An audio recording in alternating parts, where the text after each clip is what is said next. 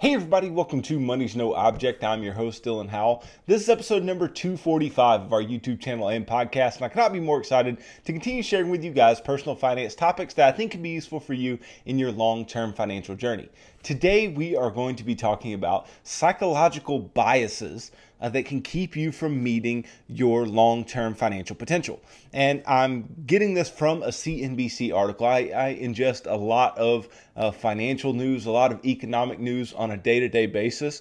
And I ran across this article, and it's the 6 psychological biases that may be holding you back from building wealth. And I agree a lot with it. It's written by Michelle Fox, a CNBC contributor. And I just think that she kind of hit it on the head with these biases. And I want to talk a little bit more about these biases and how I think they can particularly impact the life of most investors and individuals like you and me. So we're going to dig into all that and more in today's episode. Before we get started, though, if you could go down below, hit the big red subscribe button, like this video, leave me any feedback in the comments down below, and I'll be sure to respond to anything you leave down there. If you're listening on Apple or Spotify podcast, be sure to subscribe and leave me a review on either one of those platforms. Follow me on social media at MNO with Dylan, and that's really good supplemental materials to all the things that I'm putting out in these long form episodes on YouTube and the podcast every single day. And then if you need somebody to help you to build a financial plan and keep you accountable to that plan over the long term, then I can do that.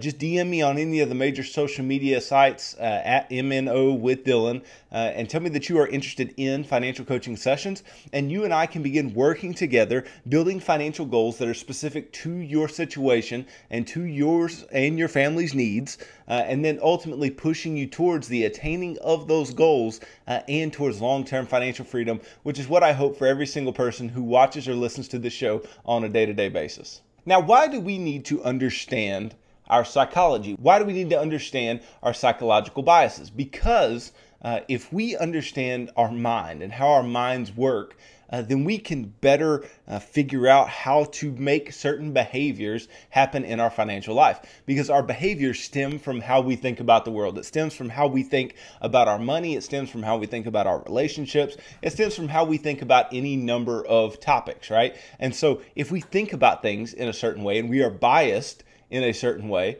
right? Getting rid of some of those biases or working against some of those biases can help us to make some of the most rational decisions. And when it comes to money, when it comes to finances, I try to push you towards a lot of rational decision making. I try to push you towards doing things that make a lot of sense and not things that seem to just automatically be what you would naturally do because you are biased towards that particular thing. No, I want you to do the thing that makes the most rational sense, that will allow you to build wealth over the long term, that will allow you to be able to be financially free, whatever that means in your own life, whether it means being out of debt or being able to give a lot of money away or being able to live the retirement that you've always wanted to live, right? I want you to be able to do those things. And in order to do those things, we have to get over some of these psychological biases. And some people have these biases more than others, right? And some people fall on the total other end of some of these biases. But far and away, a majority of individuals have some of these biases in their mind and in their actions, in their behaviors, in the things that they actually do. These biases actually show themselves,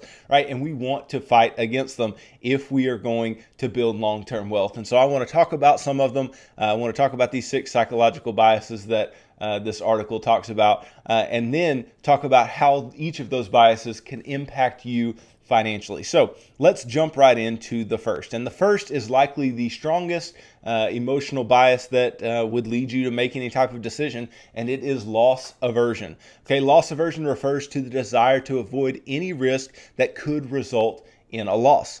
Okay, it could lead investors to sell something after it's fallen in price and buy more if something has gone up. Right? Loss aversion means we are averse to loss. We do not want to lose money in any case, right? We would rather cut our losses on something that went down for no reason than we would take the gains on something that went up for no reason, right? Because we are loss averse. Okay, a lot of our investment decisions are based on, hey, let's not lose money, right? Warren Buffett even says it all the time. He says, that the number one rule of investing is don't lose money, and the second rule of investing is see rule number one, right? Don't lose money. Okay, so if that is the epicenter of our mindset when it comes to investing, then making decisions where we actually don't lose money is a very big deal, right? And the thing is that we think so much about not losing that we don't focus as much on gaining, right? We don't have as strong of feelings about our gains as we do about our losses, which is very, very interesting because you can make an infinite amount of money on a particular investment, right? Let's talk about just an individual stock, right? You can buy a stock and that stock can go up by 10x, right? But if you invest in a stock and you just lose what you invested in that stock, you lose everything, right? You can only lose 100%, but you can gain hundreds and hundreds and thousands of percent if you hold on to stocks long enough that are really, really good stocks and that grow over the long term, right? And so we don't think about our losses and our gains in this way because we are so loss averse. Okay, and we need to get over this. We need to get over this feeling and this bias that losses are worse than gains are good, right? And this really explains why a lot of investors underperform the market because they're afraid of taking any losses, so much so that even good investments that they make, that they take a short-term loss on, right? And not even a recognized loss, not even a realized loss, just a loss on paper, right? They'll turn it into a realized loss because they'll be so afraid of what they're doing. They're so afraid to lose any money in what they're investing their money in that they have to just get out now, right? And that's one of the biggest mistakes that people can make because some of the best opportunities to buy investments come in those short-term drops, right? And people don't think in this way. They don't think that, something going down in value means that it's a good buying opportunity. They think something went down in value. That may mean that it's bad, so I'm just going to jump out. Now, something that can help us here is really understanding our investments, knowing what we own, right? If you know what you own, and you understand how it creates value for you over the long term, then you'll understand that based on the price that you purchased it for and exactly what type of investment it is, what you should expect moving forward.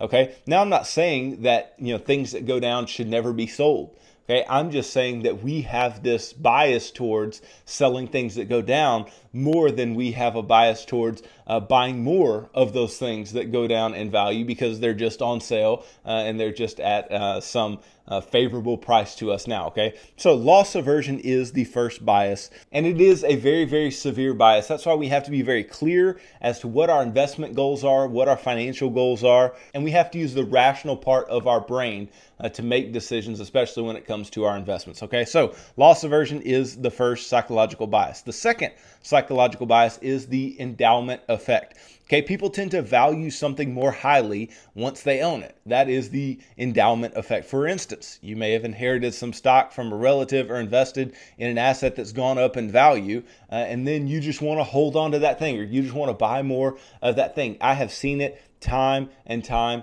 and time again. Right, I used to work as an investment advisor representative, and in doing so, right, I saw individuals who would inherit things from their parents, and they would inherit these things. And I specifically remember a situation where somebody inherited some Walmart stock, right? And regardless of what we thought was best for her financial situation, for her portfolio, she wanted to hold on to that Walmart stock and wanted to, keep making the dividends off of that Walmart stock because that's what her mom and dad had done.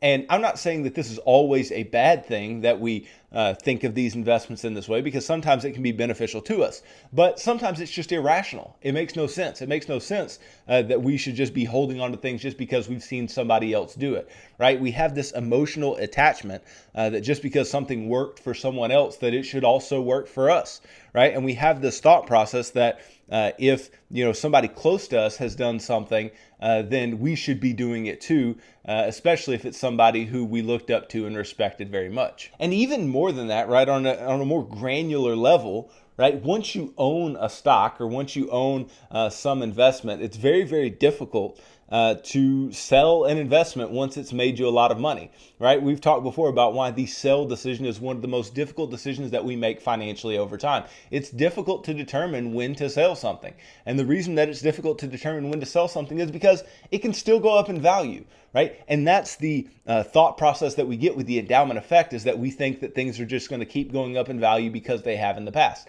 And we don't think rationally about their ability to make money for us moving forward, right? We become emotionally invested in whatever we are financially invested in, and that is a problem, right? And if something takes up a big portion of your portfolio, right, it also means a lot more risk, right? It means a lot more risk in your portfolio. So we take on unnecessary risk because we feel really good about something, right? In that situation where I was talking about an individual being really stuck on Walmart stock, right? That particular stock took up a large portion of their portfolio. And in doing so, right, that portfolio was not properly diversified, right? Because there was a lot that was just in Walmart stock. And given that that's the case, then that person was taking on a lot more single stock, individual company risk than was absolutely necessary. Now, even though it's Walmart and it's a company that is widely looked at as something that is favorable to invest in, I understand, and it has done good for a lot of investors over time, right? Taking a lot of single stock risk can be problematic, and the endowment effect makes us do this. Now, another piece of this is that if it doesn't work out, it means I'm wrong, right? I want to be right, so I'm going to stick it out.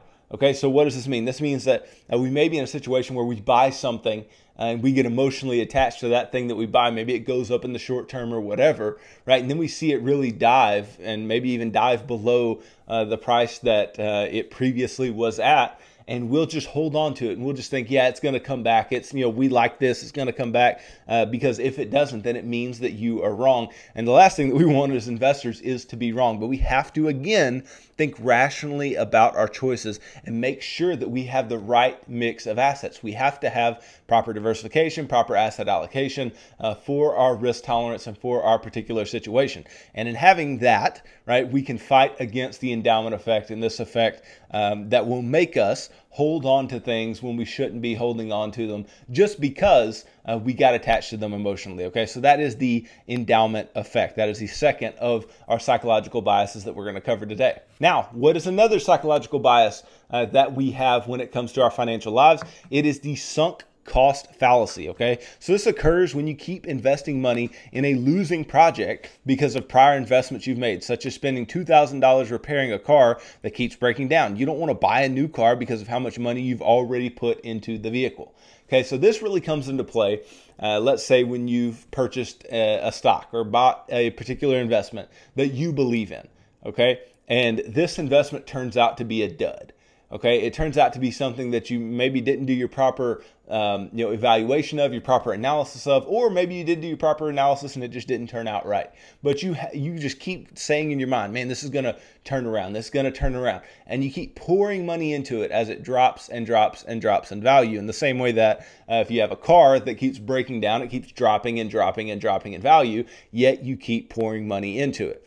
Okay, you don't need to dwell on your bad decisions. That's what the sunk cost fallacy is doing, right? You are dwelling on the fact that you have made a bad decision, and you're trying to make that bad decision into something good. Well, sometimes you can't turn a bad decision into something good. Sometimes you can't turn something around. Sometimes it's out of your control. Okay, you can't just keep pouring money into something just because you've poured money into it in the past. Okay, it's only going to lead to more losses and more trouble for you moving forward. Okay, so focus only on what your best course of action is, only your best rational course of action moving forward. Because if you don't focus on the best course of action and you just keep dwelling on the things that have lost money and the things that you want to turn around, then you're going to miss a lot of things in your financial life that would otherwise be beneficial to you, that would otherwise be the thing that you should do.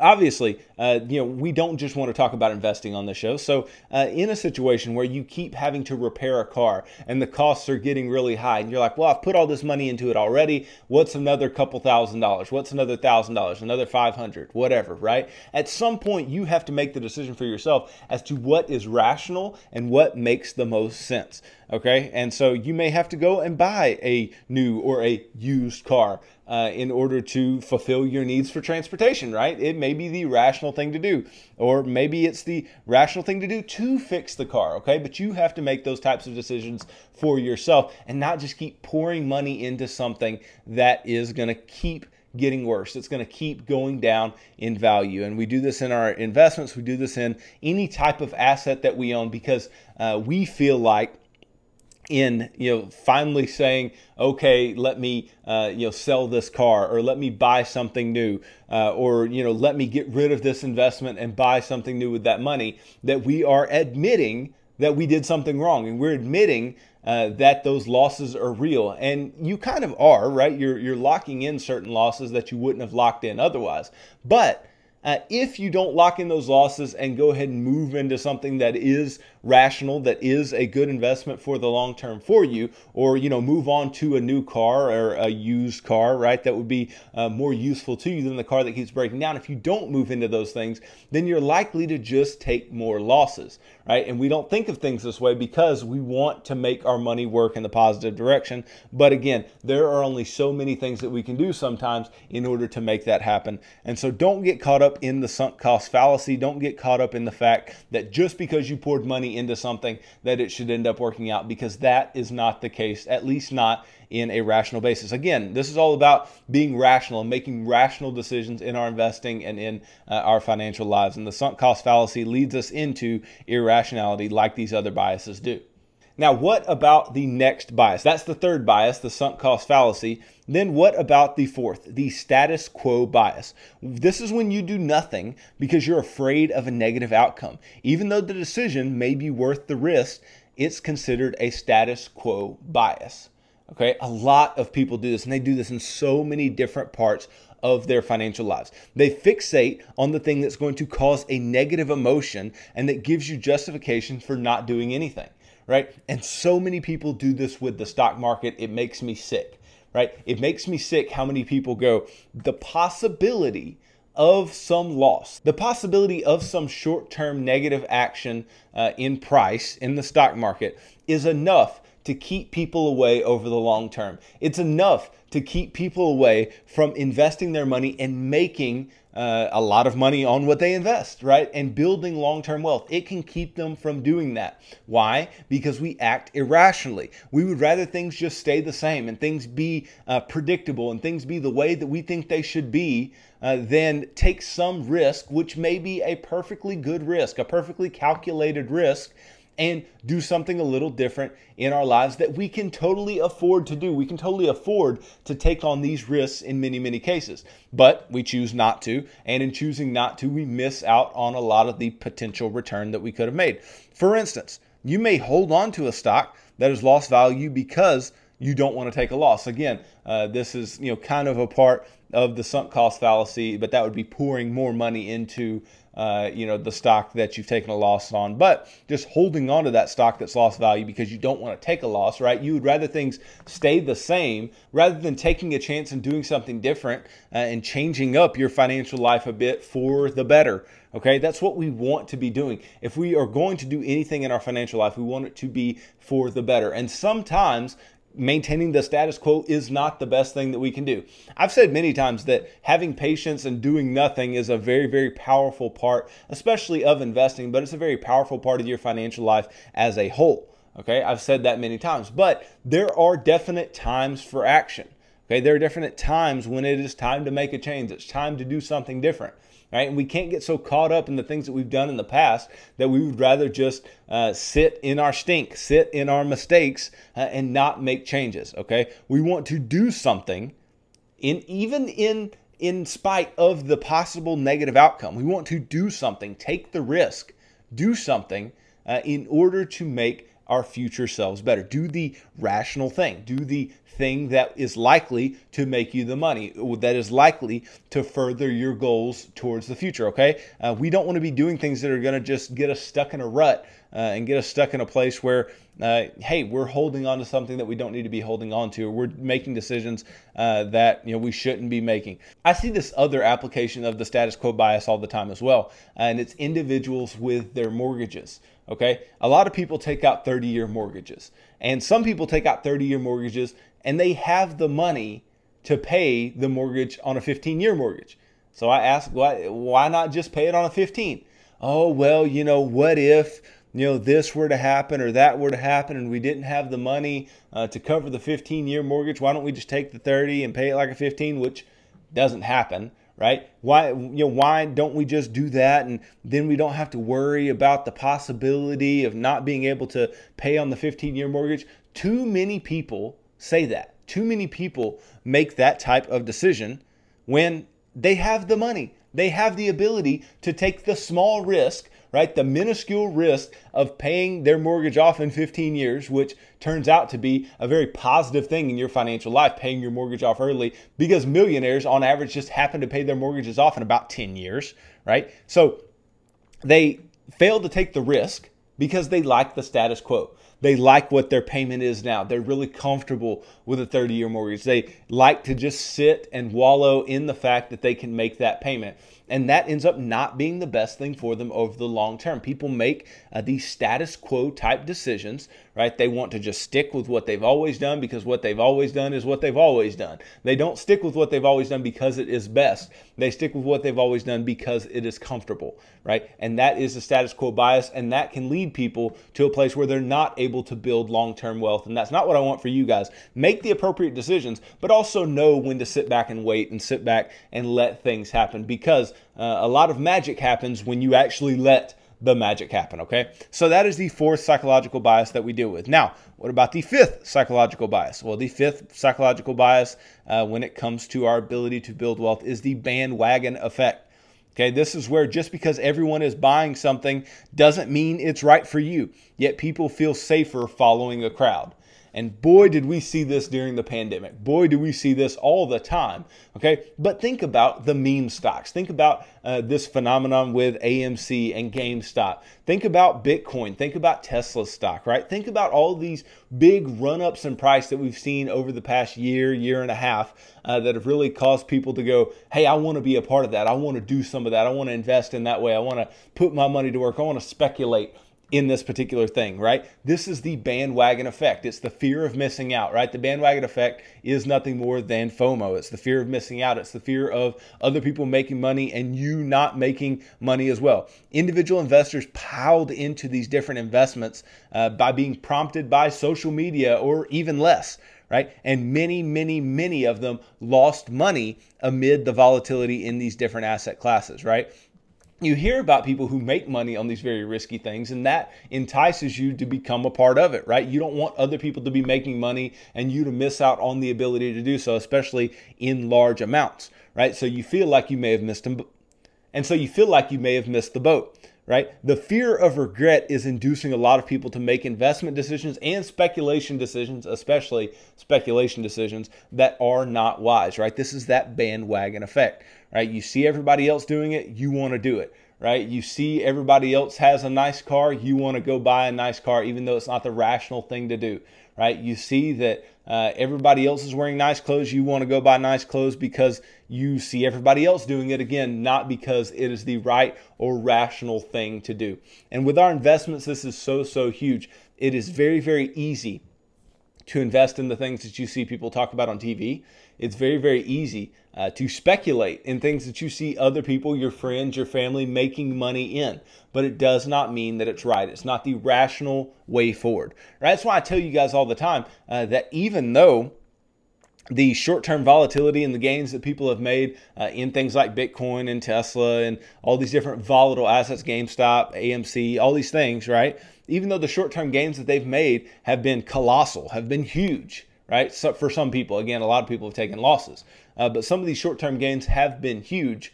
That is not indicative of what you are likely to expect over the long term following the same path, right? Trying to do the same thing over and over again. That's why when I talk to you about index funds and I talk to you about the ability to make 8, 9, 10, 11% a year, and why that is a good sustainable annualized rate of return that you could receive, why that is a good thing. And people think that that's chump change and they think that only boomers invest that way. But let me tell you, if you get caught up in this bandwagon effect, you may make money in the short term. You definitely may, right? But you can 100% be assured that you're going to take some big losses when you make some big bets. And if you fail to do your analysis when you are trying to invest, or if you just go about speculating all the time, you just go about gambling all the time, right? A lot of gamblers end up with a lot less money than they began with. And that's not what we want in our investing lives. We want to build wealth, not lose it. So don't just jump on the bandwagon for every thing that comes along that's shiny and new, okay? So that is the fifth psychological bias. Now, what about the last? The sixth psychological bias that we're going to talk about today that can keep you from building wealth. It is the confirmation bias. People often seek out information that confirms their previously held beliefs. Okay, so people go, and I think we're all a bit prone to do this, right? We're prone to go and try to find things. And in the social media sites, they even push this into our face, right? They push confirmation bias onto us because we look and we go, okay, I'm interested in, let's say something for myself. I'm interested in bow hunting, right? I like bow hunting. Well, if I'm interested in bow hunting and that's something that, I want to watch some YouTube videos on, well, guess what? YouTube is going to start suggesting bow hunting videos. And this confirmation bias, even though it's about bow hunting, right? It's going to be a lot of pro bow hunting type things. Right? Or, even on a different level, if you watch Fox News, right? And you were watching Fox News clips on YouTube, right? Well, YouTube's going to keep feeding you Fox News clips. Well, they're not going to be feeding you many MSNBC or CNN clips. They're going to keep feeding you Fox News clips, which will continue in the process of confirmation bias and making you more and more polarized, right? Any other view from that view that will confirm your beliefs, right, will create a negative emotional response and you will have to reevaluate your position, right? It's important to get your information from a variety of sources so that you can make informed decisions. And this is not just true in your investing, but it's true in all parts of life, right? You can find some positive thing to say about a company, about a stock, right? And you can find something positive to say about any type of investment strategy. You absolutely can, okay? But is it the best way forward? That's a question that you have to ask yourself. And is it the most rational thing that you could be doing now in order to build long-term wealth? Is it the right path in order to build long-term wealth? These are things that you have to ask yourself, right? So you need to get a lot of information from a lot of different places, weigh the pros, weigh the cons, understand the risks, understand the benefits of making certain decisions, and then go about doing the thing that you want to do, right?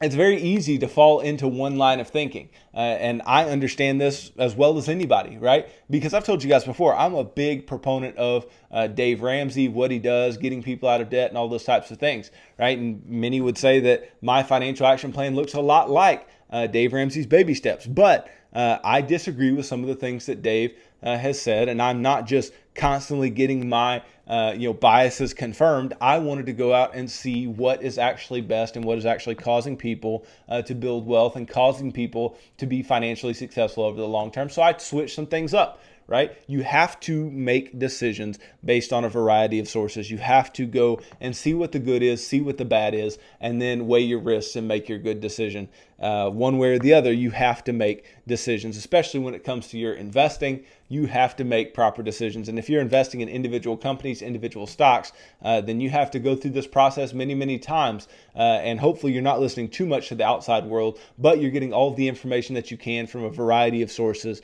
really clumping it all together and making the best, most informed decision that you can for yourself, and not just having your biases confirmed time and time and time again. Because a confirmed bias can allow us to invest in something and just hold it and hold it and hold it because you're constantly getting your biases confirmed. or it can lead you to think so strongly about something just because you're constantly getting your biases confirmed. I've seen several individuals who are just so sold on certain stocks. One that since it's been really hot, it's something that you see. A lot of people get caught up on Tesla stock, and I'm not saying that it's not a good long-term investment. It's not what I'm suggesting. I'm just saying that there's such big bulls on it, right? They think it's going to go just higher and higher and higher for no reason, right? They think that it is destined to go higher even when it's already gone super, super high, right? And it's just because they're looking at things, they're looking for reasons to have their biases confirmed.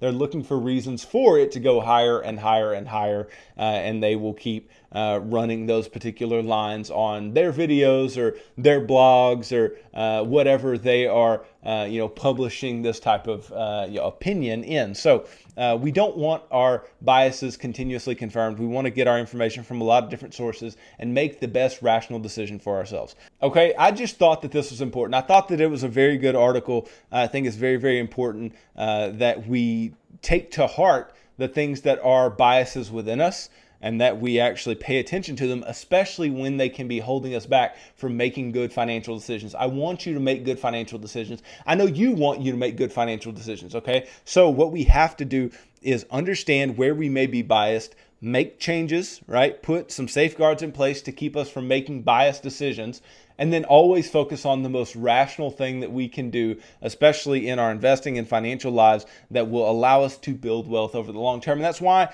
I set forth the financial action plan for you guys, because I think it's a pretty rational, just walk through financial steps that will allow you to get to some semblance of long-term financial freedom, and hopefully to wealth building that will allow you to be financially free and meet the financial goals that you have for yourself over the long term. So thanks for watching this video. If you could go down below, hit the big red subscribe button, like this video, leave me any feedback in the comments down below, and I'll be sure to respond to anything you leave down there. If you're listening on Apple or Spotify podcasts, be sure to subscribe and leave me a review on either one of those platforms. Follow me on social media at MNO with Dylan, and that's really good supplemental materials to all the things that I'm putting out in these long form episodes on YouTube and the podcast every single day. And then if you need somebody to help you to build a financial plan and keep you accountable to that plan over the long term, then I can do that. Just DM me on any of the major social media sites and tell me that you are interested in financial coaching, and you and I can begin working together in creating financial goals that are specific to your life, and then helping you to meet those financial goals and ultimately pushing you towards long-term financial freedom, which is what I hope for every single individual who's watching or listening to this show on a daily basis. So tune in Monday as I continue talking about personal finance topics that I think could be useful for you in your long-term financial journey. So thanks for tuning into this episode of Money's No Object. I'm your host, Dylan Howell. God bless.